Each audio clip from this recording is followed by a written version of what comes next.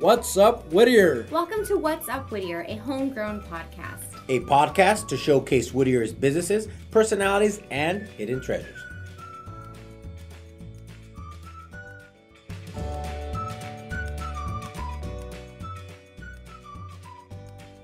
Howdy neighbors, producer Christine here with this week's Community Corkboard announcements. But before we get to the Community Corkboard announcements, I just want to say thank you. I want to say thank you because y'all were very patient during this campaign season. We weren't coming out with our regular episodes, and for that, I am grateful for your patience.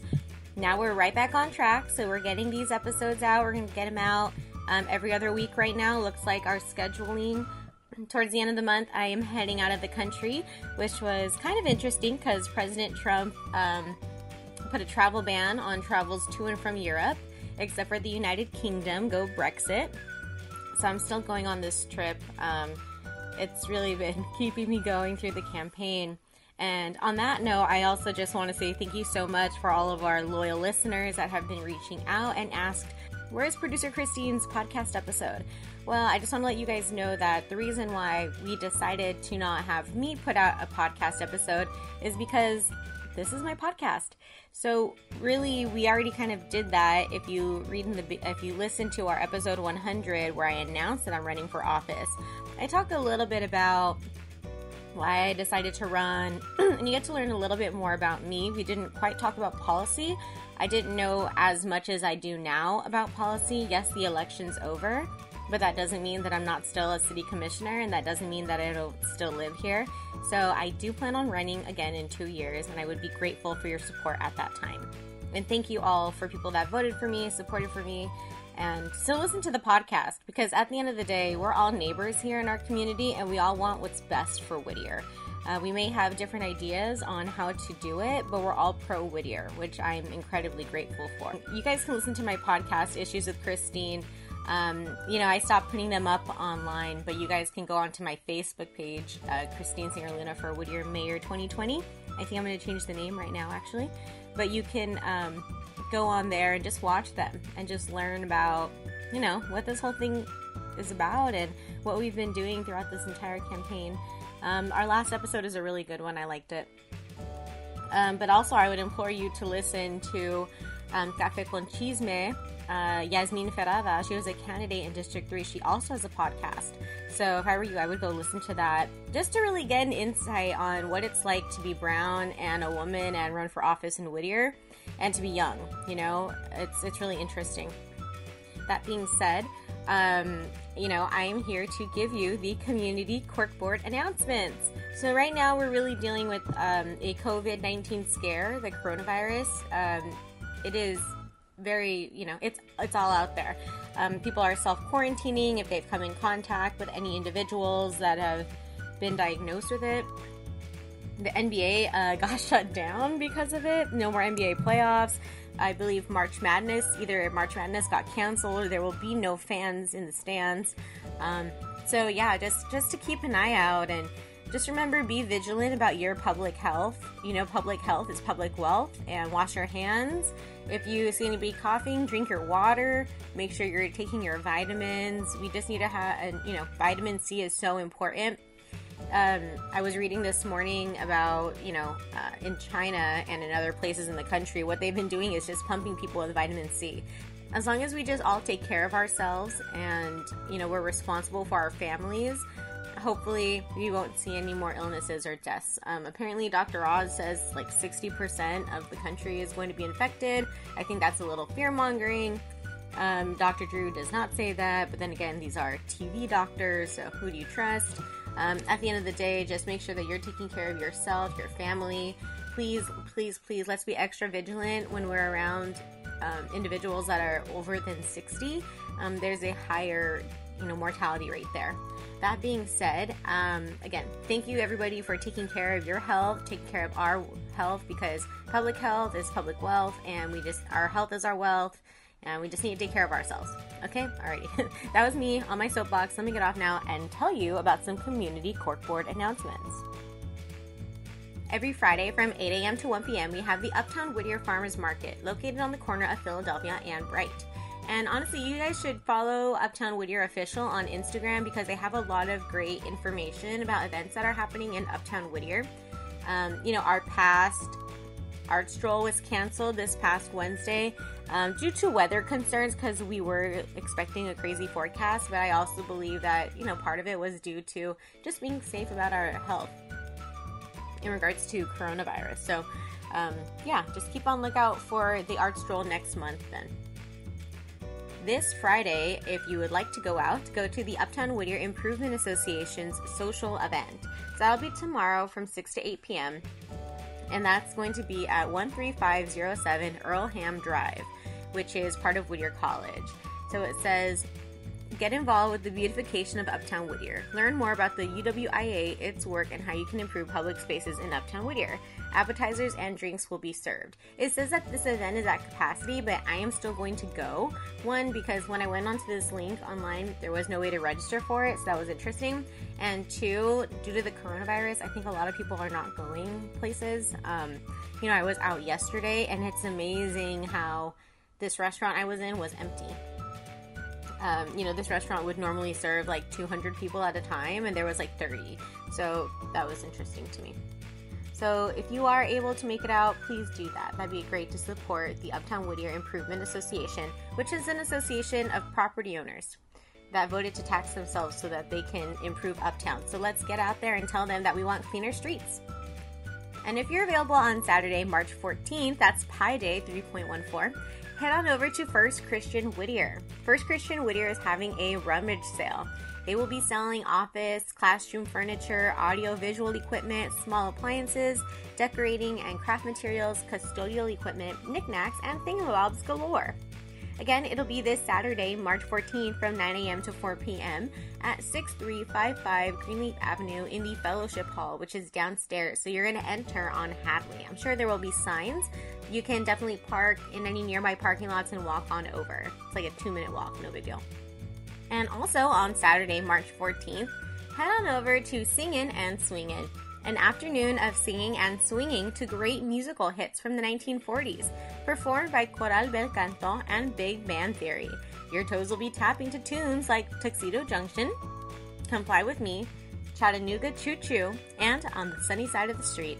Join us in the Ray Theater at Rio Hondo College on Saturday, March 14th at 4 p.m. for a concert that will bring a smile to your face. And Saturday afternoon parking is a breeze, featuring a pre-concert talk by Dr. Brown at 3:30. So make sure you head on over at 3:30. Tickets are available for purchase online or at the door. And on Saturday, March 21st, 2020, head on over to the Whittier Historic Neighborhood Association in Uptown Whittier. They're going to be having their annual yard sale. So it says, rain or shine, join the historic Whittier Neighborhood Association for their yard sale. It'll be from 8 a.m. to 3 p.m. And it'll be along, it's a pretty good stretch of land here. It's going to go on Painter, Hadley, Orange Drive, and I believe that's Greenleaf. So look within that area and you'll definitely be able to see some family-friendly yard sales. And lastly, we have our Whittier Post Office dedication ceremony. So the Whittier Post Office will be renamed in honor of Whittier resident and Vietnam War veteran Jose Ramos. Mr. Ramos was an avid advocate for Vietnam War veterans and an active member of the Whittier community. Please join us in celebrating his legacy. Congresswoman Linda Sanchez is going to be dedicating the Jose Ramos Post Office. So if you'd like to RSVP, go to 562-860-5050 or sign up online at joseramosPostoffice.eventbrite.com. The ceremony is free and open to the public. Again, it's taking place on Wednesday, March 18th at 11 a.m. The address of the Whittier Post Office is 8520 Michigan Avenue, Whittier, California, 90605. And then after, head on across the street, go over to Fresh Off the Hook or Grub Burger Bar, get yourself a nice lunch. So thank you everybody for listening to this week's Community Corkboard announcements. Follow us. If you don't follow us, head on over to Instagram, Facebook, What's Up Whittier. And, we have some really great hosts. We have Remo the Realtor, the one and only. Head on over to remotherealtor.com to learn more information if you're looking to buy or sell your home in 2020. What a great new decade, so why not start it in a new home? And if you already have a home, but you're looking to make some changes to it, or you're interested in participating in, homelessness prevention and building an ADU, an additional dwelling unit, contact J2 Architects. You should contact my guy, Jesse the Architect at J2 Architects. You can head to j2architects.com or on social media, J2 Architects. He'll get back to you, no problem. They're a really great firm. They do a lot of great stuff. I know that Remo and Jesse work together a lot of the time, but it's because they're both great people to do business with, so of course they'll do business together. And for me, if you need a notary, you can reach out to me. My Instagram is @thesingingmoon. And if you do want to kind of stick around to learn more about my advocacy for the community, head on over to christineforwhittier.com. You can also follow me at christineforwhittier on Instagram, and I'm going to change the Facebook name, so but still, go out and look for @ChristineForWhittier on Facebook. Like I said, and also I've been saying this during the whole campaign, but the new mayor or the mayor would be sworn in mid-April. So today I'm still a commissioner, and although all the votes have not been counted, I'm pretty strong in third place, getting over 10% of the vote. So that's a pretty good job for your first time. And so I implore you, please join me on the next journey, because just so many positive things to take out of this campaign. I can't tell you how many times I actually met individuals that said, I've never voted. People that are 30 years old. 30, okay? I know that when I was 18, I was excited to vote, but then we have Gen Xers who I'm grateful for. I'm grateful to know them. And they're like, Christine, I've never voted. And so my first vote was for you because you were literally the first name on the ballot. That's special. And, nobody can take that feeling away. So it's incredibly awe-inspiring, and it's awesome just to kind of learn how you've inspired individuals to really step up and do for their community. And this is a very positive campaign. So we really focus on having positivity really be the center of it. But anyway, this isn't Issues with Christine. You guys can follow that podcast. But again, I just want to say thank you so much. Thank you for listening to What's Up Whittier. Thank you for following, subscribing, liking, leaving us reviews, and sharing with your friends. Because at the end of the day, we're all here for our community. We all love Whittier. We love talking about our people, our personalities, our nonprofits. And if you are interested in coming onto the podcast, email us at whatsupwhittierpod@gmail.com. We record our episodes on Thursdays after 4 o'clock. So if that time works for you, that time works for us. Let me know. Alrighty, everybody. So again, please don't forget to follow all of us and check out our new website, whatsupwhittier.xyz. Thank you so much. I am so grateful for all of the listeners. I know that Jesse and Remo are too. So, all right, here we go. Take it away, Jesse and Remo. What's up, Whittier? Dun, dun, dun. Christine, welcome back. Hey guys, missed everybody. How's everyone doing out in podcast universe? It feels like forever, right? It does feel like forever, but we're back. We're back to the normal routine here. Routine, the exciting routine. Yeah, absolutely. The last series we did, it was great. I think obviously every year we'll keep improving it and making it better. Mm-hmm. But I think I learned a lot. Obviously, you learned a lot, way more than we did. Yeah, I was actually in it. In the trenches, yeah. Which I think that'll bring a different podcast interview. Oh yeah, for sure. In the future. But getting back to it, I was having a conversation with somebody today earlier in the morning about this whole podcasting, and they obviously listen in, mm-hmm. and so they're curious to see who was up on the lineup. And I said, well, we have some interesting people coming on. Obviously, I didn't want to start throwing names out there, but I didn't mention we had an artist or a writer coming in today. But I said, stay tuned. And I think everybody's in that mode. I think politics is already it's like back to reality kind of a thing, right? It's like, let's get into something that's more entertaining, right? Mm. But with that said, Christine, who do we have today? Well, I know we're not doing politics, but here is my colleague from the Cultural Arts Commission. We have Commissioner, what's your name again? I'm just kidding. Octavio Cesar Martinez. Yes. Thank you so much for being here today. Yeah, you're welcome. So, with your Hispanic background, you went total Caucasian on the pronunciation there. Octavio Cesar Martinez. Octavio There you Cesar go. Martinez. You got to roll the R. Roll the R. Octavio Cesar. Roll the R, go home. Roll the R or go home. Yeah. Octavio, welcome. Thank you. Thanks for having me. Appreciate that. You're our second writer. Is that right? I think so. It's your second. Second or third or... Wow. I'll say second because I don't remember the third. But you're our second. Eva wrote a book. Troy wrote a book. Cesar, Octavio.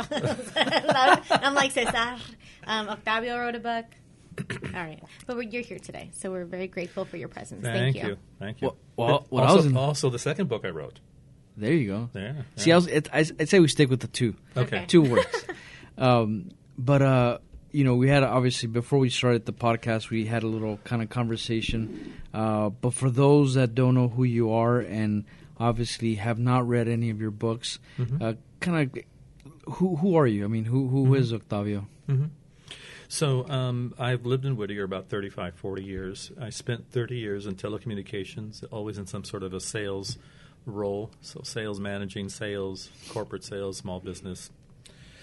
And married, going on 4 decades, actually 4 decades plus.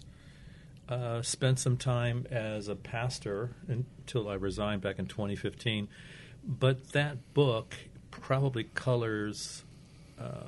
what the story in that book probably colored everything I did in terms of wishing to help people, the work I did at the church, the work I currently do at St. Mary's, and so the whole topic is about forgiveness, learning how to forgive, what forgiveness is not, and how a person can become healthier and freer by practicing the virtue of forgiveness.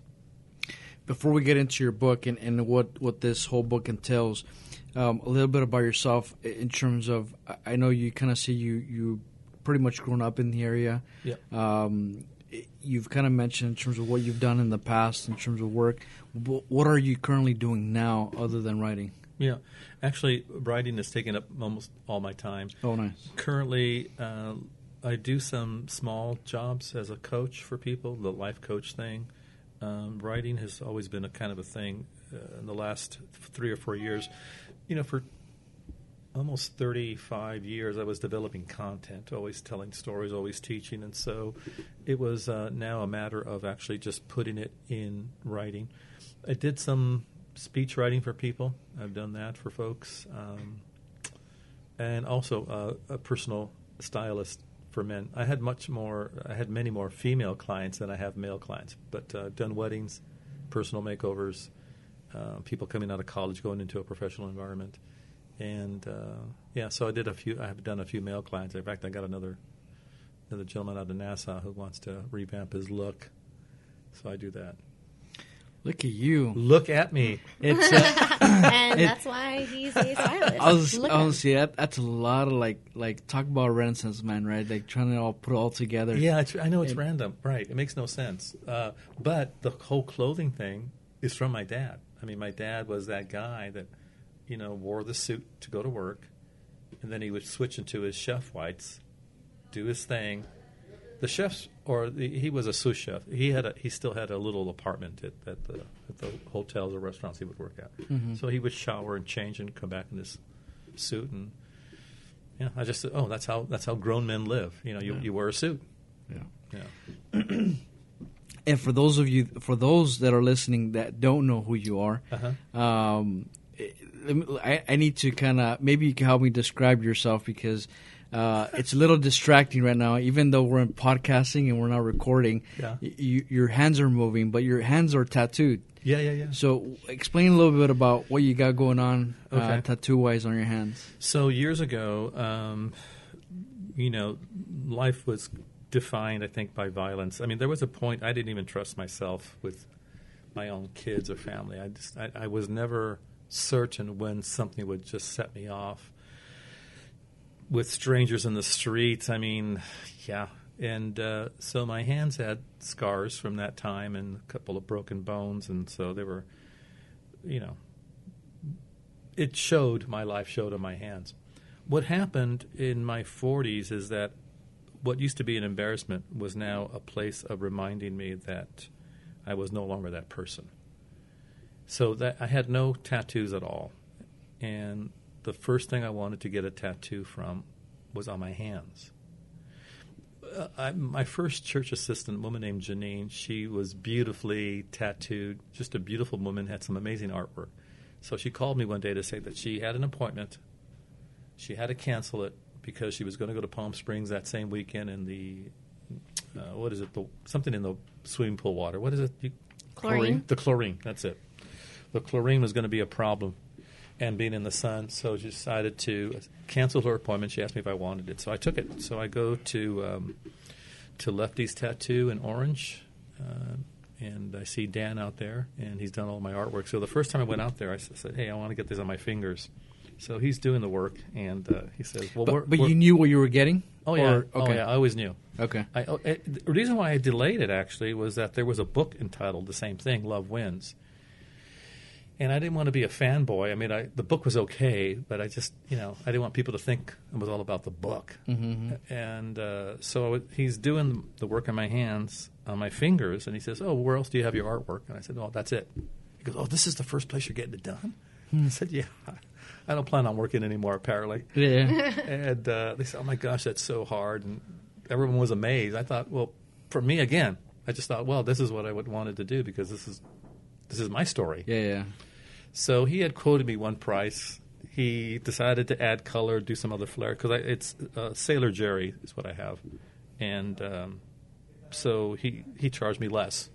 Thought that was just a cool, fun thing I did. And so then I went to the Sacred Heart of Christ, the Cairo, the first two letters of Christ's name, prayer beads. This is the Rose of Sharon. And the next artwork, it's all Catholic. It will be Catholic. Yeah. So I know you kind of quickly glossed over what you do have, but Love Wins is what's tattooed across on the fingers. Yes, that's right. Love Wins across your knuckles there. Mm-hmm. And then right below is what, a verse? Yeah, this is the New Testament passage that it comes from. It's 1 Corinthians chapter 13, verse 8, and that verse starts with St. Paul saying, "Love never fails." So, in fact, if you've been to any wedding, usually 1 Corinthians 13, there's 2 or 3 verses people will always read from there. And it's always this romantic, gauzy, warm, everything's going to work out, love, blah, blah, blah. Well, yes, but, there's a lot of heavy lifting that goes with loving somebody. Yeah. But Paul is describing God's divine love towards us, and then hopefully then we mimic that in love for each other. Mm-hmm. But he ends that little soliloquy with saying, love never fails. And he starts verse 8. But as I was just telling you earlier, I don't have enough fingers for that, so I was just like, love wins. Yeah. Love wins. That's funny. Yeah. In terms of the heart, though, can you go back to that? So what? Because the thing that catches my eye, aside from obviously having tattoos on your hands, is that the red color pops out on all your tattoos. Yeah, it does. So this is the iconic symbol for the heart of Jesus that's aflamed, and there's encircled with a crown of thorns. Mm-hmm. There's a similar image for Mary, his mother, but it's encircled with a ring of roses, or sometimes there'll be 7 swords with the 7 sorrows. So this is the one I chose. The next thing I have is some 3 crowns for the Trinity, 2 crosses here, and 3 stars for the dual nature of Christ and the Trinity here as well. And then the next will be Mary, Christ, and a couple of quotes from Augustine. So you got it all mapped out. Oh, yeah, I know exactly. Well, the other reason, and as I joked about it at Biola, if I'm ever disfigured in a horrible accident, when the demons and angels are arguing over my body, they'll say, I think this one's ours, so we'll take him and kick him down if he isn't, but we'll take him for now. That's funny. Oh, man. That's awesome. Again, aside from being a conversation starter, I mean, to have such a story put into that, again, and I think it ties back to what your book Yep. you started writing. Again, let's get into the book. Okay. If you could explain to us a little bit about, first tell us the title. Sure. And then tell us a little bit about what it's about. Okay. So the book is a long title, and we went back and forth with the publisher about that. The book is called "It Was a Beautiful Day When My Father Died." My father died back in 2004 in July, and so it has three meanings. One, I was glad he died. I had that much contempt for him. Second thing is, it was a turning point for me emotionally, spiritually. The third thing is that it just happened to be actually a very beautiful day. And so the title works on all those levels. We were looking at a subtitle, and the subtitle we were thinking about was, "It was a beautiful day when my father died, on forgiveness and fatherhood," or "Fatherhood and Forgiveness, it was a beautiful day when my father died." We went back and forth on that. We ended up just leaving it where it was. And so it is a story of learning how to forgive a very difficult person, and how not forgiving him didn't punish him, it punished me. You say it was difficult in the sense that just the way you were raised, or difficult in what sense? Yeah. So just to be clear, the story is not about I'm an amazing guy, I'm such a saint, I'm a hero, I'm a survivor. Those kind of stories don't interest me. They really don't. I'm trying to point out that I failed as a son to two fathers, my earthly father and my heavenly father. And then I failed, I think, as a father raising kids because I was carrying all this crap inside of me, all this poison. So the story, my dad was a AAA dad. That's the shortest way to put it. He was an alcoholic, he was an adulterer, and he was an abuser. And unfortunately, he probably didn't have anybody in his life that could help him put the brakes on. Mm-hmm. He didn't have anybody perhaps who could show him a better way to live, or maybe call him on the carpet. I did. I was very fortunate. I had a couple of men step in and point out that I was destroying the very thing that mattered to me, which was my family. And so, when someone pulls your covers, you can either get pissed off and bitter because you're embarrassed, or you could ask for help. Yeah. And luckily, I chose number two. Well, I'm late to the party, so... Oh, hey, Rima. Yeah, hey, guys. Sorry for coming late. So obviously, I walked in, and we were talking about tattoos, and now we're talking about a book, which was unique. And I'm looking through the book, and I see some of these chapter names, and they're not your typical chapter one. No. Yeah. One of them is, he was 7 when his mother tried to hang him. Yep. The 80s, and that effing bird. So Right. Where did the titles for the chapters come from? Christina and I were talking earlier, and I think everyone has mentioned this. My mother once said something to me that is definitely borne out to be true, that there's something to learn from everybody. Sometimes it's what not to do. Mm-hmm. And if you take the time to get to know someone, you realize, okay, they're a jerk, they're an idiot, but now I know why. And you can develop sometimes some compassion or patience for it. Mm-hmm.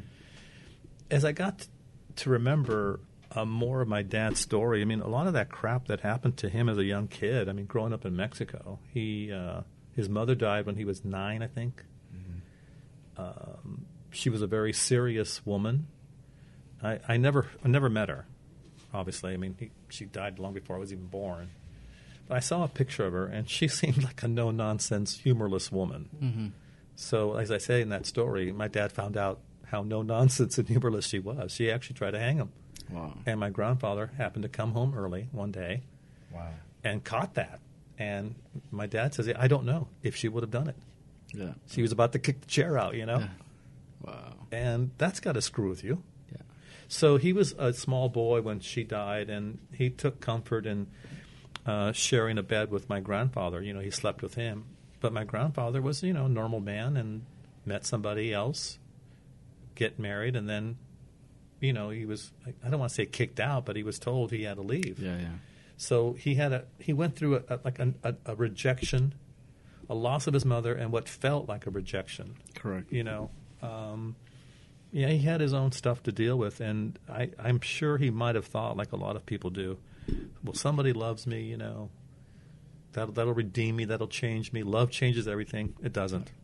Yeah. You just carry that crap into another relationship.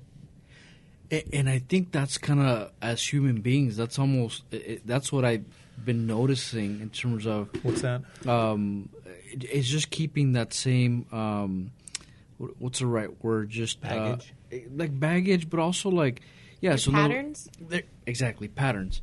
And so if you're raised in a certain way and you hold on to some negativity, then the next cycle, which is essentially your family, then you start repeating the same things that your past, Yep. father or relationship had. Yep. And it's not until somebody kind of nips in the bud and says, you know what, this is not right. This cannot continue going this way, and you decide to kind of do that 180 and go in a different direction. Well, we talked about your respect for the scriptures, and in the Old Testament, it sounds harsh, but it's a therapeutic principle. Mm-hmm. The Lord says, "I visit the sins of those who hate me on the third, fourth generations." Like, wow, that's messed up. Yeah. You know, why are you punishing people who weren't even responsible? Yeah. But what he's talking about is that, alcoholics tend to raise alcoholics. Yes. A molester is going to screw someone's sexual life. Yeah. And then that'll pass on. Yeah. And a physical abuser is going to raise a physical abuser. And he did. And until something happens, until something changes, nothing changes. Correct. Mm-hmm. So some people might have a powerful religious experience, and that makes a change. Some people realize, okay, I'm destroying everything that matters to me. I need help, and they'll go seek it. Or so it could be therapy, it could be religion, it could be just a matter of someone waking up and recognizing, I need to stop this. That behavior, yeah. Yeah, it's something. And so just before we started, I was briefly reading the book. I mean, one of the chapters you kind of start off with, you and your dad were essentially twins. Yeah. With obviously an age difference. That's right. A few years, yeah. Yeah. And so in terms of, obviously that's almost the foundation of what you're talking about through the book. But how does that differentiate? How is it different from your life now to where you were in the past, realizing that? My father was a creative guy. He, like I said, I learned so much about. Well, I actually mimic a lot of what he is. In fact, my hand motions. I mean, I realized sometimes I was sitting the way he would sit, and I would change it because I didn't want to be him. You don't want to be him, yeah. I didn't want to be him. Yeah. The way he wore his cologne, the clothes, colors. He was also creative, and being a chef was his creativity. My father cooked for President Ford and President Carter. He cooked for the Rolling Stones. Wow. He was on that FBI and the Secret Service, not watch list, but when he would cook, those guys would be in the kitchen watching you cook. Yeah. And there was only a certain number of people allowed in the kitchen when you're cooking for those people. Any rate, I think the difference is that, okay. I mean, I'll lean back into my faith. I've often said that Jesus Christ was the first and only human being, and what I mean by that is, people's crap and brokenness, or what the church would call sin, is not intrinsic to humanity. It's intrinsic to our humanity, but it's not intrinsic to being a human being. Mm-hmm. So Christ comes fully human, fully divine, so without sin. And he lives a human life. What I think the difference has been for me is that I'm learning to get rid of that, or learning to rely on his strength through the Holy Spirit, and not live in that darkness, not live in that brokenness. I've had people say, well, faith seems to be restrictive, and it curtails you, and this, that, and the other. Okay, well, I've been off the leash before, and not a whole lot of good came out of it. And so people who are listening to this are thinking, oh, this guy's full of crap. Let me ask you, do you find yourself always listening to every single appetite or impulse that comes up? I'm going to bang that chick. I'm going to look at that porn site. I'm going to drink this. I'm going to lose my temper here. At least Christ is saying, I will remove that so that you can finally be the best version of yourself. so that you can be free not to have to do every single impulse that comes in. Some of it is, some of it is. You were talking earlier for Lent. I'm trying to work on my language. Some of it is harder. Some of it is easier. The whole my anger thing, that was an act of His kindness. That went literally almost overnight, was gone. But other stuff has been a little harder to work through. Yeah. And again, it's one of those things where I don't know if it's kind of like you said, it's that you're getting older and you start realizing it, or somehow it's brewing behind your mind, and you're like, I got to get to it. I know I got to fix this, or I got to work on this. And it's not until you get into that position that you find yourself, like they say, between a rock and a hard place, that you have to make that decision. Which at that point it's unfortunate because you're limited in terms of resources of what you can and cannot do. But again, is it life that gets you, or experience that gets you to that point, or is it some kind of, like you said, divine intervention to kind of move you in that direction? Yes and no. I think it's all of it. Look, I think, I've met those people because I was a chaplain with the sheriffs and the chaplain here in Whittier. You meet people that come to, well, okay, I'll give you an example. Once we pulled over a situation, there was a lady from Orange County. So think of your typical Orange County Republican. She was giving blowjobs to her dealer for dope. Wow. That's how low she had gotten. Mm-hmm. Now, she got arrested, and so did the dealer and all that. There's a number of things that went on. And I made me wonder, will she now finally get help? Maybe. Maybe not. So sometimes life teaches you, and I've said that sometimes the best teacher in life is experience. You find out what works, what doesn't work, right? Other times I think there's an act of grace and kindness. There's nothing in you calling out for help. There's nothing in you that's looking for it. God seems to show up. Why? I don't know. I mean, I don't know why He showed up in my life and not others, because I think of people that I've known who are better men, better women than I am, and I received a huge gift. So I don't want to waste it. Mm-hmm. It's almost like I feel like I'm paying the rent for having existed, where I'm at. Others, sometimes they find that they see someone, a neighbor, a friend, like, so-and-so doesn't seem to have problems with their money, or they have a nice house. And what's the secret? What makes you tick? Yeah. And so, well, I choose to live this way. I have a particular moral code, or I have a standard, Because of my degree in philosophy, I realized that you don't have to be religious to be moral. But there's always a better way to live. The Stoics were a good example of a better way to live. How to live, right? If you anybody remember seeing Gladiator with Russell Crowe? Yeah. Remember the Emperor Marcus Aurelius? Yeah. Marcus Aurelius was an amazing Stoic. He wrote a book, and so if you ever want to read about how to live a better life that has nothing to do with Christianity, he wrote a good one. There you go.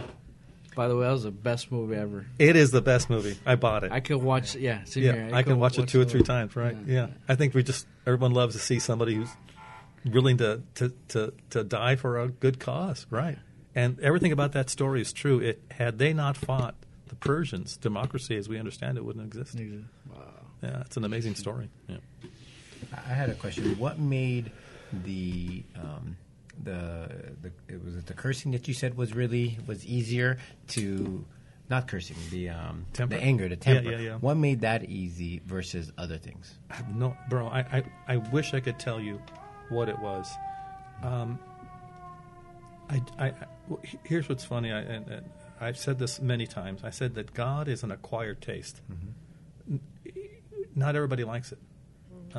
Currently, I probably go to Mass minimum 2-3 times a week, Monday through Thursday, and of course on Sundays, which is required. You're a Catholic. I don't cheat and go to Saturday Vigil Mass.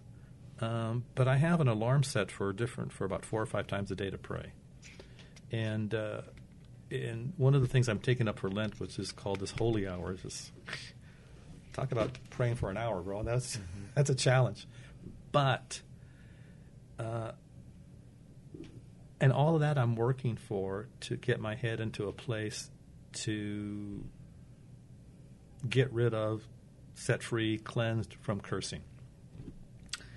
I don't think of it as a big deal. I mean, it's not like, if someone drops the F-bomb, like I don't lose my mind. I don't go over and say anything. But for me, I just wanted to clean up my mouth. The anger thing was it was almost as if best way I describe it is that it was God telling me He would set me free from that, but I was going to have to live for Him.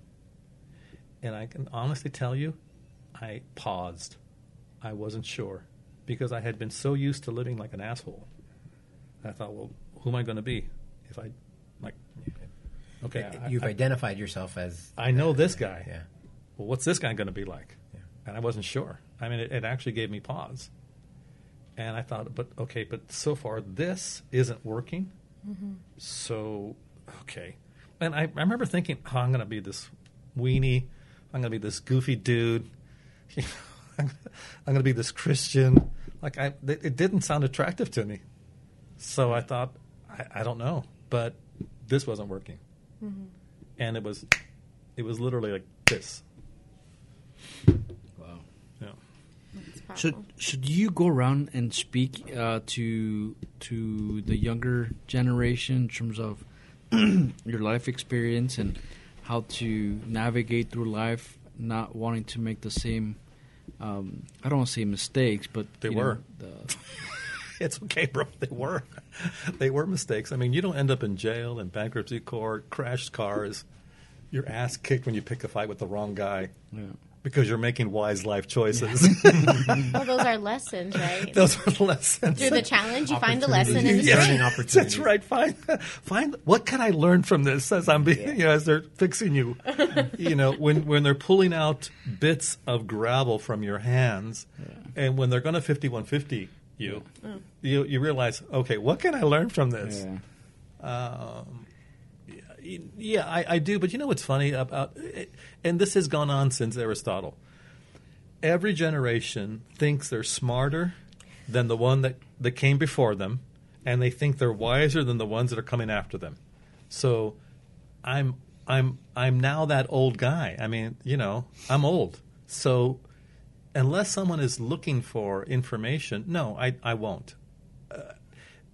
I've talked to people, unfortunately, that have had from heroin addiction to sleeping around with too many partners on a regular basis just to self-medicate. Yeah. There's a better way to live. If you're down, I'm happy to tell you. If not, and this is working for you, you're good. I'm good. You're still my friend. You come to my house. We'll eat. You're welcome to come to my church. Yeah. But if it's no longer working for you, I'm happy to tell you. So at the church, it was generally a younger crowd that I had. And I mean, I'm fairly transparent. I don't have any judgment. You're telling me you're banging a goat. Okay. Is that working for you? Yeah. No? Okay. Well, there might be a better way to live. Yeah. And here's what I found. Yes, I'm convinced it is the truth. I'm convinced that following Christ makes more sense than not. But if you choose not to, I don't have a dog in that fight. That's on you. Yeah. Well, and the reason why I said it is because, again, going through life and navigating through life, we all talk about, we're right now in a current stage or phase in our life.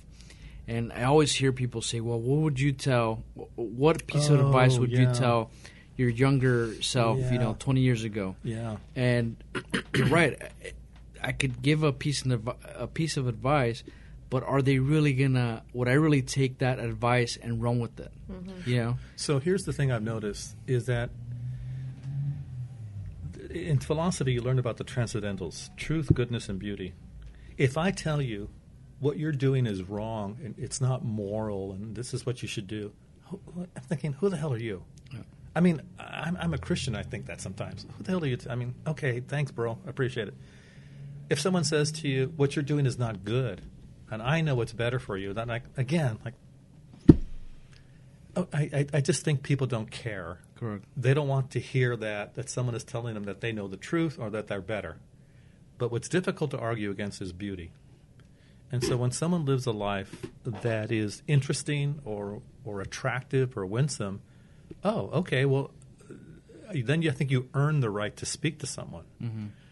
Another way that I've looked at sharing my faith is through the arts. The church has been a patron of the arts for years. I was just at Christ Cathedral this morning to see the Sistine Chapel exhibit. Now, I've been to Rome to see it, and it's stunning, but it's almost 6 stories up. So you don't get the impact of You it. see all the detail, yeah. Right. So when you see a full-scale reproduction right in front of you, and you literally can touch the vinyl canvas thing that they made them, they're bigger than life size. Wow. And then you read what Michelangelo did in what this particular image represents, and why it was important in the canon of art, and all that. But why did he do it? What is he painting? He's painting these biblical stories. He took the scripture seriously. This beautiful thing in this chapel there in the Vatican. That's compelling. And so it's the same thing like with I don't know. I don't follow sports. I never played sports, but I can appreciate world-class athletes. Like, that's amazing. Oh, okay, I'll give you one. My son is a MMA fighter, amateur. And I would go see those fights, and they just look like brawling, They're crazy. But then my son took the time to explain it, what was actually happening in some of these holds and the grappling, and why that move was important, what was happening. All of a sudden, then I can see the beauty in these athletes, their bodies and their motions, their movements, and I wanted to learn more about it. So in the same way, I think if people want to talk about their faith, start with the beauty. Start with why it's a better way to live. Why it's a beautiful way to live. Otherwise, I think people don't care. Like, when you start with truth and goodness, that's a non-starter. Start with beauty, or just for everybody who's a Christian listening to this later on, why don't you just live a damn interesting life? Go to a movie once in a while, read a damn book. Yeah. I get it. Church is important. I get that. I'm there with you. But gosh, do something interesting. Otherwise, it's kind of an embarrassment, I think, to the church. And it's interesting you said. Yeah. Was that funny for you? I mean, no comment. No, but it's interesting you say that because I've had conversations with family about God and what our beliefs are. Obviously, everybody has different faiths, different beliefs, and for me, it's all about I think we all talk about paradise, the afterlife and all that. And for me, the way I've been looking at things is like, I think we're meant to create our life, a paradise. Yes. Like, we need to be happy. Yes. We need to enjoy our life. And we need to create something that at the end of the day, when we do leave the earth, that we're creating that paradise for our future generation. And that's what I'm saying, like, in terms of conversations that you would have with the younger generation, because again, if we're having conversations at our age and we're talking about our life experiences, we don't have, I don't think, enough years to create that impact as a younger person would. Look, if there was a way to help teenagers and young adults choose a healthier life from the get-go, when you're young, strong, your money-making years, the peak of your strength, most men we peak out late 30s to early 40s, and then everything starts to decline. I think most guys feel it in their 30s. Yeah. You can't drink the same way, you can't eat the same way, you don't bounce back from a cold. You're absolutely right. And it does happen. It happens maybe not as much as we'd like to see. However, the reality is that for many of us, we don't see all those things that maybe are unhealthy. They don't show up right away. Yeah. They show up 10 years from now, 15 years from now. You go, oh, crap. But once again, I think the universe, God, works in a person's favor, male or female, that when they start making good choices, you begin to pick up momentum and create a movement. So part of my writing that book was trying to leave something behind, because I won't be around forever, that would be useful, and that people who read that, then they would start to make healthier choices, and that it has, an exponential effect as well. Look, if someone reads that book, male or female, and they learn to forgive, and they're in their early 20s, say, for example, that's going to save them 2 or 3 decades, and a lot of crap that I went through and dragged my family through. Yeah. They won't have to do. So what would you say the key factor would be to forgive? Well, it's first recognizing that it's probably affecting you, low level to high level. You know, the guy that cut you off, the barista that maybe didn't get your drink right and you were late for work. You know? I think you're describing Remo like To a T right now. I just brush things off. And by the way, you know, I think a lot of folks, you know, oh yeah, so your book's trying to teach me how to let it go. Yes and no. I mean, yes, in that learning how to let it go by forgiving, but no, things just don't go. I mean, they accumulate. And then somebody blows up or something happens, you go, well, why are you? Look at it this way. Have you ever broken your finger or had a cut, strained your arm? You know how you kind of protect it, right? And you're more sensitive to it. When I moved into the house that I lived in, within 2 weeks, I made 3 hospital visits because I fell off a ladder, or I cut myself, and crushed a finger. It was, you know, it was almost as if the house was possessed, man. It was wild. But what I learned from all that is I'm clumsy as hell because my finger was bandaged up. I had broken something on my foot, and this was all jacked up. I didn't realize how often I bump into things. And when I did, it would hurt, right? I think mental and emotional wounds are no different. So someone seems to blow up really quickly if you tease them about their looks. Well, there's something there. You just touched a sore spot. You touched an injury. Now, I'm not saying that forgiveness is the key to everybody's mental health, but I think it's a big one. You know, and when you're looking at yourself reflectively, like what sort of injuries have I absorbed and not resolved? Forgiveness helps clean them out.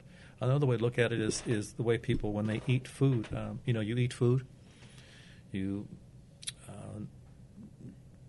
take in the nutrients and evacuate the rest. Yeah. Okay. Forgiveness is the evacuation. It's getting rid of the crap. You learn from things like, okay, I need to learn how to pick better friends. I need to, I shouldn't be so trusting. I should have maybe, considered those yellow flags more seriously. So forgiveness is evacuation, but learning from the experience versus saying, oh, it's all bad. And when people who are not forgiving, they are emotionally and spiritually constipated. Yeah. And their relationships shows up in their work. It shows up in the way that they manage their lives. And that I'm convinced of. But I think you also talked a little bit about I listened to your Biola interview, and you talked a little bit about self-love and how important that is also. Well, if it was like the self-forgiveness, forgiving yourself thing. No, but it was like, I don't know, wasn't it? Or maybe I was listening to RuPaul's podcast, but it's like, wow. The fact that you confused us, that was. Well, that's an extreme. There's a thing. Well, RuPaul says the thing. It's like, if you can't love yourself, how are you going to love anybody else? So the self-love, self-forgiveness. If you can't do that for your own self, how can you love or forgive others? Yeah. Well, okay. So in the Biola interview, there was a question from one of the students about, how do you learn how to forgive yourself? I actually went the other direction. I said that self-forgiveness is utter nonsense. I'll get on my little soapbox. I think it's nonsense. Look, if the lawgiver of the universe forgives you, who's left? It's, I think, leaning into that and understanding who it is and what it is that you've been offered. You're not on the same moral footing. You're not another lawgiver. You're not on the same moral authority as God to say, oh, I need to forgive myself. I can get to the language that says, I accept the fact that I'm human and that I've demonstrated that Christian theology is true. I'm broken. And at my best, I'll have moments of greatness, but I'm still very dark without Christ. Yeah. I'll always, my default mode will be selfishness. My default mode will be stupidity. My default mode will be violence. My default mode will be darkness. In Christ, I have a healthier life. But, I guess if there's some self-love in there, is like, I let me live as a Christian so that I honor my Creator and I cause a little bit less just mess as I get through life. Yeah. I was going to say, I think the first step to forgiveness is always getting over the feeling of embarrassment. Yeah. I mean, I don't know if you feel that way, but for me, and I notice this on my kids. I mean, we're talking about two kids who are very young and essentially don't have much faults in them. But the response to anything that I want to push them to kind of instill in them is usually, "Oh, I'm embarrassed," or "That's embarrassing," or and it's like, that's kind of weird. I mean, even as we get older, I mean, that tends to be the reason why we don't do certain things, right? Man, it's so stinking true. I mean, there's one thing I heard just recently about, be brave enough to be bad at something again. Yeah. But if you look at the story of Adam and Eve, and I think it's true, not just a mythic tale, the first thing that happened after the break with God is that they were embarrassed and they covered themselves. And that story has repeated for centuries. Yeah. Pride. I mean, think how hard it is to say you're sorry to your wife. Yeah. Right? I mean, and I think not me, baby. I can say sorry all the time. Do you get used to saying it a lot? I tease a lot of young husbands, like, "Hey, man, buy a good couch and learn to say I'm sorry." Because if you don't learn to say I'm sorry, you're going to be on that couch. Well, Remo has a whole room to himself, so Yep. There you go. The whole floor. So, but suppose, and again, let me just say, I'll even say if the story of Christianity is true, you have a holy God showing up. And this is the problem for most people with Christianity. Christ is not a philosophy, though I think he has something to say about philosophy. He's not a principle, though I think he has something to say about principle. Christ is a person, and Christianity is personal. And to say that this perfect holy God comes at you, to say I'm sorry is hard, because he's completely nothing like... My essence, my being, is the result of him. He's pure essence, pure being. It's not even a person. That's not a category that he fits in. So when Jesus shows up, he does a miracle. One of the first things Peter says is, "Get away from me, I'm a sinful man." No one says, "Oh," there's a strange thing that happened in Christianity the last 70, 80 years where Christ became everybody's buddy, and he's my friend and my co-pilot. I mean, I get that to a degree, but if the story is true, he's Yahweh from the Old Testament. He is the God man, and that's hard to say I'm sorry to that person. Like, my goodness, the person could strike me, but he chose not to. Where do you think, or how would you think, if somebody's reading your book or listening to this podcast and they're talking about forgiveness and they want to forgive, or start the forgiveness process, what do you think would be the best first step? I think the best first step is recognizing there was an injury, there was an offense, and what happened wasn't right. Second thing is recognizing, okay, how much responsibility did that person have in that issue? If it was a child, a special needs adult, probably very little. So I can just forgive and forget. I need to maybe remind myself they had no responsibility in that action, and there's probably a very good chance they're never going to do it again. Yeah. Okay. Second step would be, well, what if they are responsible? They knew it, and they're not even owning it. Well, it doesn't matter. The other person who offended, caused the injury, caused the betrayal, they don't have to say, "I'm sorry," for me to forgive them. If I'm waiting for that, that's a business transaction. You do this, I'll do that. Yeah. Right? And you're the one that's being hurt by that. And the longer you hold on to it, Nelson Mandela, the quote that's credited to him, unforgiveness is like drinking poison but hoping they die. Yep. You understand it's not so much letting someone else off the hook, it's letting yourself off the hook. Yeah. Getting free. The final thing about forgiveness is that it doesn't necessarily mean you have to restore the relationship either. Sometimes the person will never own it. Maybe they're dead. They'll never say they're sorry. You still have to learn how to forgive, whether it's from your religious tradition or through a therapist or through maybe a life coach. Learning how to forgive is a safeguard for your emotional, mental health and anybody connected to you.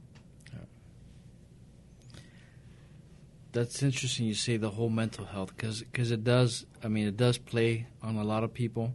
And that's usually the root of why we navigate through life in these downs opposed to these ups.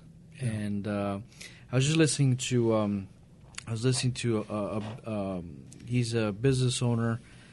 He talks about how the mindset of a human being is essentially created based on his surroundings.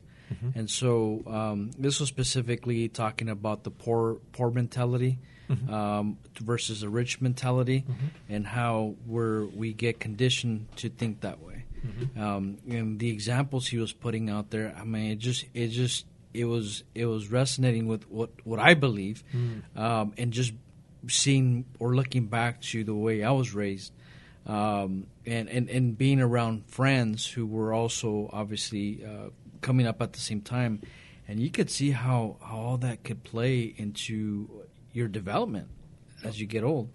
Yeah, and think about your diet. Think about where you live. Yeah, exactly. Yeah, it made you who you are. Yep. Right. And I'll even say this: if all of us were to think about your friends, people you hang out with, people whose houses you go to, that kind of thing, right?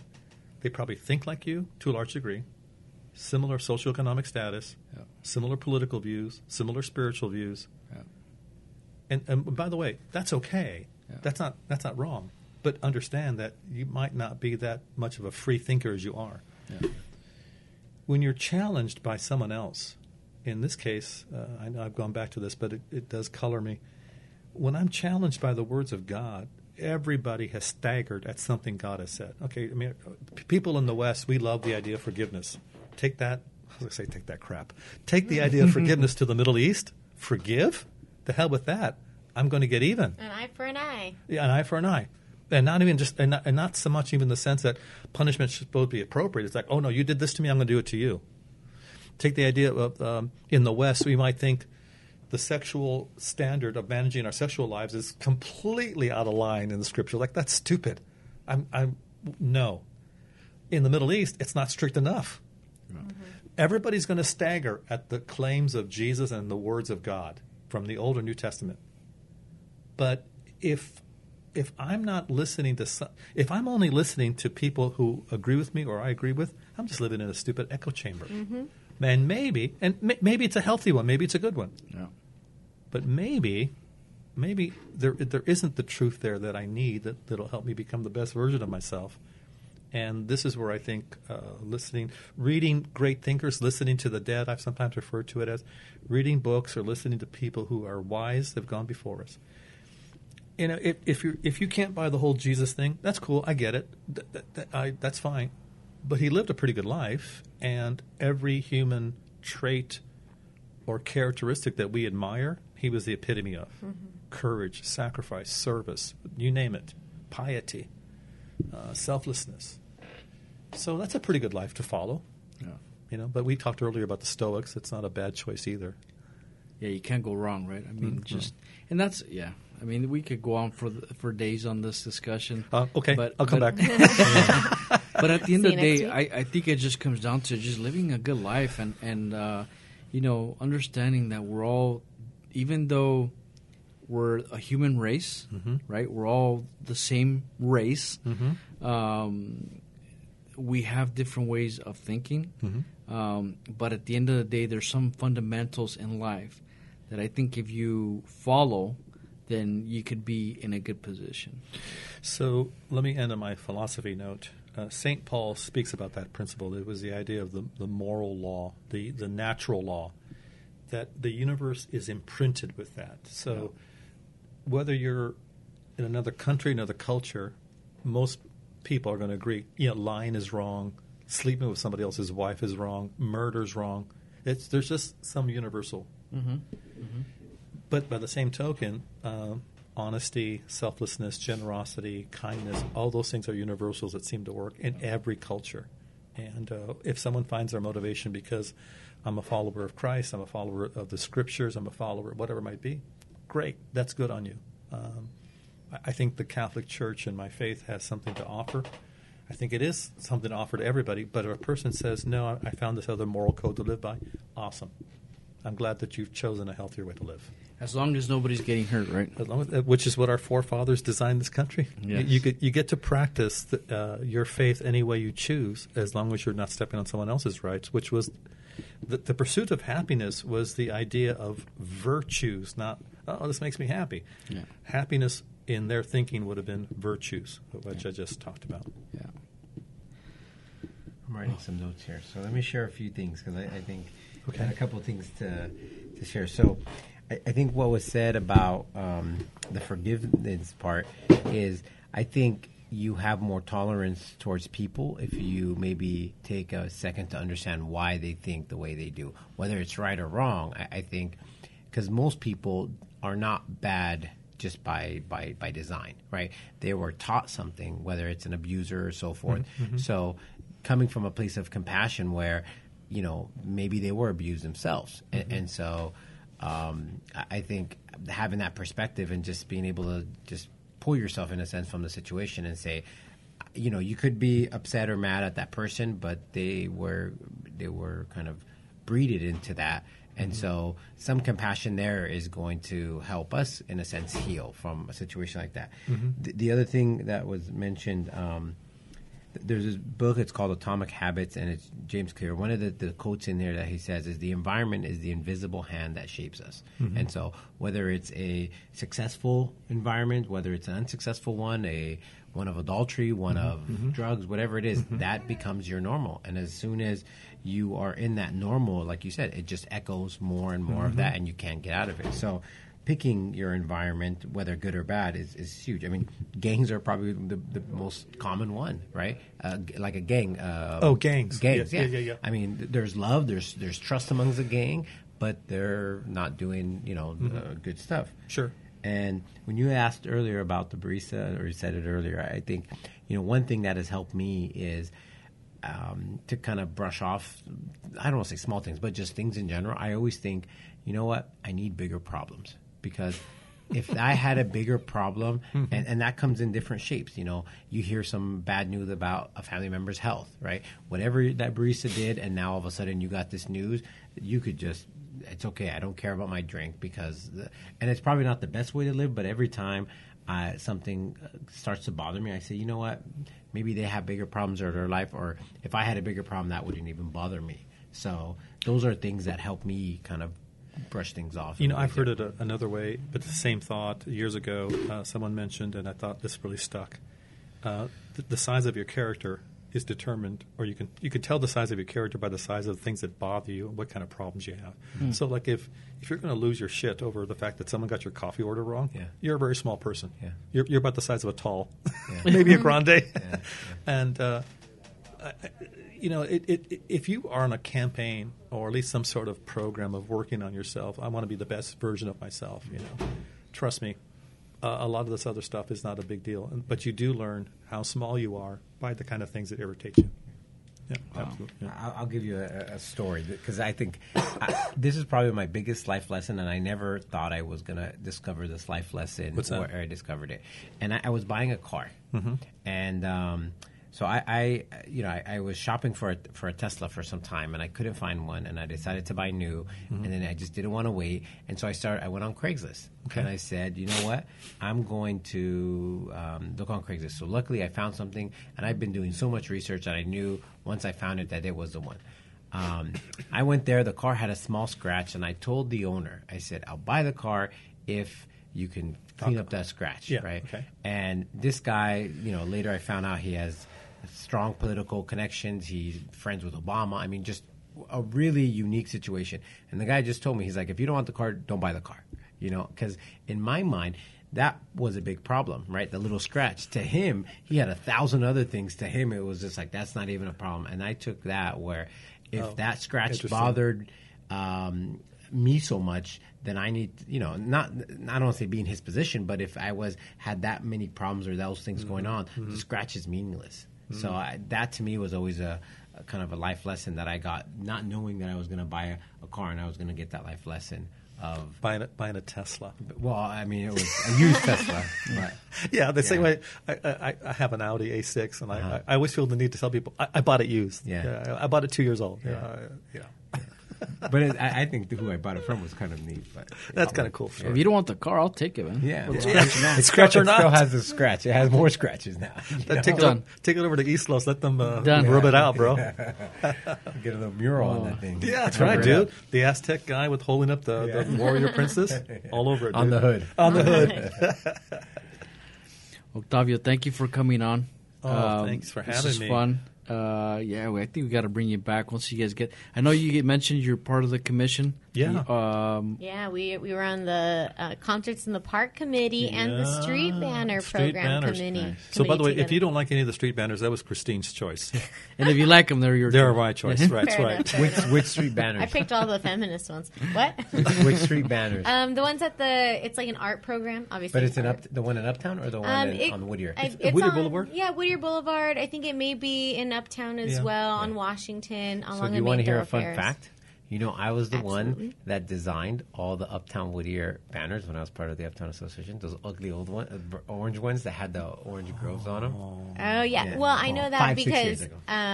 fun fact, I remember that that's where you got the photo of the women in the packing house. That became the What's Up Whittier. Like I think that's still our cover thing. Yeah. Good photo. Yeah, you showed those So to me. you're a graphic artist by trade? No, No. it was I was the more techie one in the group, and someone said. He was the IT guy at Someone the says, county. "Who can design this?" I'm like, "Well, I can put layers on top of things." Done. And You were so- the guy. and I was the guy. So Yeah, okay. it was a neat thing. I got access to a lot of the historical photos Yeah. from the Whittier Museum in the library. And so, if anything, that was probably just worth it. There, seeing all those old. It's a cool photos. place. Yeah. Yeah, thanks for having me, and I'd love to come back. Maybe touch on another subject. Maybe we'll talk about men's fashion There you go. and something else close to my heart. There you go. Forget Jesse's not going to be. That's right. participating You have to there. get another That could host. be- I was gonna say that could be part of the workings, man. Yeah. Like Oh, yeah, the we could do a experiment. live episode. The experiment. Yeah. Dress you up. Yeah. Before we end, I want to start something new, man. Before we get into Our typical. typical Whittier questions, and I think I kicked it off because we do have a book here. Okay. If you had to recommend a book Mhm. to somebody, Mhm. aside from your book, Mhm. because we already talked about this, Or your what, other book. what book would you recommend? If somebody's looking to read something, For what reason? Let me ask you that. just in general, based on your life, all the books you've read in your entire life, and you say, Yeah. you know what? If somebody's asking me for a book recommendation, what would I recommend? Yeah, okay, part of me wants to say the Bible because, you're a Christian, you're supposed to say that. I'll stick to my guns. I'd say the Scriptures, and I'll even say this, that the Scriptures belong in every bookstore. Obviously they are, but they belong in the self-help section. If people want to learn how to live their lives, read the Bible. And when people say these stories are boring, then I don't know what you're reading. There's murder, there's rape, there's mystical language, there's poetry, there is historical records, there's royal intrigue. It's a fascinating book. A little background in the Jewish context was extremely helpful. But find a translation that's easy to read. The message is a good one.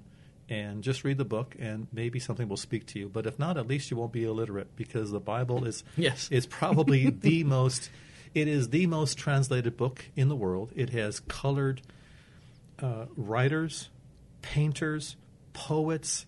The Western canon of literature it's influenced our governments. You should not be illiterate of the Bible. So read the Bible for your benefit, and then maybe read it to see, oh my gosh, there's biblical language in the Constitution or in our laws. They were all influenced by the Bible. And is there a book you're currently reading right now? In the Bible? No, Book a of book, Deuteronomy? just a book. Oh, a book? Just a book in general. Yeah, okay. I'm reading The Primacy of Christ by Bishop Robert Barron. It's an academic look at theology. So yeah, it's a great book. But if you love movies like I do, I love movies. Bishop Robert Barron, he's got a degree in philosophy and of course a doctorate in Catholic theology. He gives great movie reviews. So I'm pushing a plug for Bishop Robert Barron. Google Bishop Robert Barron movie reviews. The Departed, Gran Torino, whatever. Great movie reviews. An interesting guy. Right, there you go. Remo. Well, if there's a place that people can find you Hold around. on. Hold on. We're not done yet. What? if you had to suggest a book to somebody or a book you're reading right now, what would it be? We're going to ask each other every single week. Yeah. It's going to be the same We better book. be reading a different No, book. no. That's right. I'm not that much of a scholar. No, What are you reading that's what I'm next saying. week? Either a book you will recommend or a book I that think one of the most impactful books that I've read recently is Atomic Habits. Okay. So Atomic Habits, the idea is that it's the tiniest little habit that you do that compounds over time, Yes. gets you to results. And we talked about eating or even exercising. It's eating that extra meal times 100 is what gets you unhealthy or healthy, right? And so Atomic Habit, James Clear, I think for me is by far, hands down, one of the best books I've read. I'll share something really quickly. Last year, I set a goal to read 5,000 pages, and I think I did 49 something. This year, it's 10,000 pages. I'm only at about 2,000, but I should make it. How many books was close to that 5,000? I think there were only 15. 15. Yeah. And how do you track it? I keep a Clicker? bullet journal. Okay. And I do have devices on my phone, but I'm still analog world where I would jot down the book, how many pages it was, what's the cume, and in every book I give a summary of what I just read, maybe pages that were important principles, so that if I open that book up, I have a summary in the first 2 pages of what I read. Because that's tough. When you start reading a lot of books, things start mixing into each other. And, Yes, I can. Yeah. So that's why, like I said, the rewriting it. Besides highlighting and making notes in the margins, and I have a folder on my iPhone that's got 6 or 7 different reference books, philosophy dictionaries, 2 other dictionaries, a Catholic encyclopedia. So I look up words and ideas as I'm reading because it's easy just to read. I don't know what that means, and you keep going. But I'll write in the margin the definitions and that kind of thing. Nice. Jesse? Christine? So yeah, I pulled it up because I didn't remember the name of the authors, but I'm finishing up the Athena Doctrine: How Women and the Men Who Think Like Them Will Rule the Future. I wonder why. It's by Michael D'Antonio and John Gerzema. It's a really great book. It talks about leadership in different areas of the world. So right now I'm reading about, and it's funny, I'm in the middle of this chapter about Colombia and how, they got this new railway system, and to keep it looking nice, they have a cement wall where people can do arts and can do murals, which I might bring up at a meeting. Nice. But because that makes me think, because people are talking about the Metro Gold Line, they're like, it's going to bring crime and blah, blah, blah. Some people are not happy about it. And so a creative way of, letting our community be in love with that place is to have some sort of stock or some sort of investment. So that would be like this beautiful mural. We want to keep the mural beautiful. And we want to keep the city beautiful. And that's just one way. But it's cool because it talks about all these other countries, like I believe it's in Switzerland. They include like animals and children in the Constitution because they have rights as well. So I don't know. It's just a good book about leadership. Interesting. Yeah. So, Dr. Zeus, Jesse, I knew it. it is Dr. Seuss month, which is why I was bringing it up partially. It's you should go out there and read a book for everybody who's not reading. But the reason why I brought it up too, obviously, aside from interviewing somebody who's written a book, I just finished a book, and it was actually the Michelle Obama book, Becoming. Oh, Becoming, okay. Yeah, and which was a recommendation from our past guest, who was also a writer. Okay. And so I did the audiobook, which was a Remo recommendation. Now, you don't have to read books anymore. You just got to listen to them. And it was a really good book. I mean, you talk about somebody's life experience. And for me, anytime I'm all about having either watching a movie or reading a book that is based on true facts Yes. or based on life. Yep. Just because I always consider myself the guy who did that movie. What's that Indian movie? Bali. Monsoon Wedding? It was like the kid who Slumdog Millionaire? Slumdog Millionaire. Yeah. I feel like I'm always a Slumdog Millionaire who like gets a little bit of this, a little bit of that, and somehow has experience now of the world. Anyways, that book alone was pretty good. Not that it's the best book I've read, but it was the more recent. And again, just going into somebody's life and knowing the details puts a different perspective on how the world runs. Yeah. Oh, you realize they're human. They made some choices that made them the person that they are. Yes. Yeah, exactly. Remo? Well, going to the Whittier questions here. So, if someone were to find you eating at a local eatery here, or maybe getting some coffee, what are some of your go-to spots? Oh, Mr. Sandwich. Same thing every single time. Tuna, dry, on squaw, extra onions. Let's see here. It used to be the ballroom quite a bit before, not as much. That I would say Fly Crooked Staff. Crooked Gaff. Crooked Gaff. Yeah, and then the Starbucks on Whittier and Colima. Oh, okay. Yeah. In the actual Starbucks, kind of hanging out. Yeah. I mean, I'm very fortunate. I have a great home. I love it. It's a nice place, but the energy of people around you, and I'm not even necessarily there for conversation, but just life is around. Yeah, just around. Yeah, I realize I'm going to be that old man in the park, feeding pigeons probably, or the mall. By the way, squaw bread is underrated, man. It is underrated, people right? People who don't know or had not had squaw bread, dude. Get a squaw bread sandwich and get free. Yeah. Set yourself free. Yeah. If there's something that you leave the city for that you would like to be here, what would that be? What do you mean leave? Like is Whittier missing anything? Yeah. Oh, we need more shops and retails, more restaurants. Is there a certain type of restaurant that you would like to see? No, I need variety. Maybe Indian food would be cool. Just anything ethnic, anything different. But just restaurants, and shopping. I think about Claremont Village. I think about South Pass, Fullerton. Whittier has much more culture to offer, and so if anyone's listening to this is an investor, restaurateur, shop owner, come to Whittier. Open up your business. There's money here. Yeah. And then the newest question. What it is? Yeah, it's a Christine question. Oh, sure it is. What is your favorite Whittier memory? Besides being on the commission, of course. Nothing tops that. I think taking the kids to the park at Central Park when they were younger. When you're a young dad, you think, oh, is this ever when are they finally going to grow up? And when they're gone, you miss it. Yeah, it's a strange thing. Yeah. But the concerts at Central Park, I used to love. We lived in Uptown, and we would just walk up and bring our lawn chairs, and that was a lot of fun. Very cool. Mm-hmm. By the way, when do the concerts at the park start? End of June, I think. I'm looking at you. That's great. It's usually the first. It's on the website. Last week of June. I can pull up the minutes right now. Just do you want I would say it's the last week of June. They skip 4th of July, and then it goes 6 straight weeks. Oh, so we still have time.